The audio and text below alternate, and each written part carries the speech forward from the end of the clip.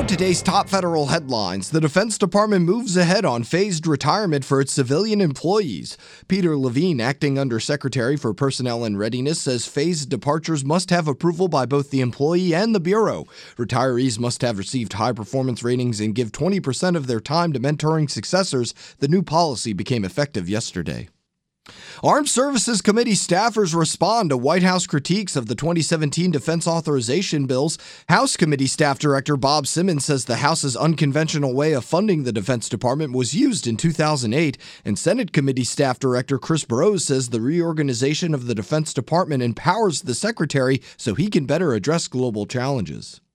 Several of the biggest renewable energy facilities in the country are on U.S. military bases, but the business deals needed to build them have been extremely complex. As Federal News Radio's Jared Serbu reports, the Air Force is looking to simplify the process. It's still early days, but the Air Force is exploring the possibility of buying its facility energy as a service, wrapping the complicated legal authorities it uses for solar farms, energy-saving performance contracts, and enhanced use leases into one long-term contract for a given base.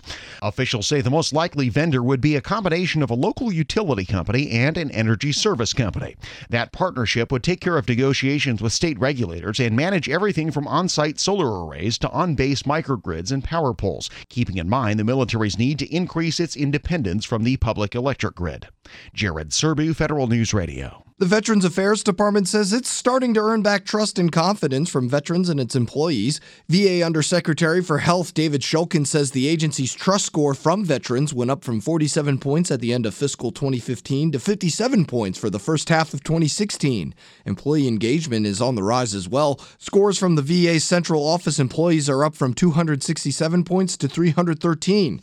Shulkin says the VA has also hired 28 new medical center directors. It had 35 vacancies among top leadership positions at VA hospitals just a few months ago. But just like that, fresh findings of patient wait time manipulation at VA. More now from Tom Temin in today's management report. Add the Houston VA Medical Center and its nearby outpatient clinics to those facilities reporting shorter wait times than patients actually experienced. That's according to the latest findings by the VA Inspector General. The IG says 4 in 10 appointments were rescheduled in the year ending June 2015. The system showed wait times of 3 days. The reality was 78 days. Management promises to fix it. I'm Tom Temin. Suspensions, debarments, and proposed debarments of federal contractors declined in fiscal 2015 compared to the previous year. The Interagency Suspension and Debarment Committee says they fell by 3.7% in its annual report. Chairman David Sims says a rise in proactive engagement tools could be a reason for plateauing numbers. The Labor Department recovers from a bad experience in the cloud. Jason Miller tells us more in the IT report. The Labor Department plans to move to a federal shared service provider for financial management services by 2019. In the meantime, Labor will modify its current setup and move away from using a shared service provider. Labor contracts directly with Booz Allen Hamilton under a 3-year deal that's worth $74.2 million. This is instead of paying the Transportation Department's Enterprise Service Center and receiving operational support from Booz Allen. That has been the case since 2014 when Labor's contractor went belly up. I'm Jason Miller. The House reauthorizes the Office of Special Counsel for another 5 years. The legislation also improves OSC's access to agency documents that it needs when it investigates whistleblower cases and expands OSC's timeline for reviewing a specific case. The bill also adds more reporting requirements for OSC. The bill now heads to the Senate. And a petition on We the People calls on the White House to remove National Park Service Director Jonathan Jarvis.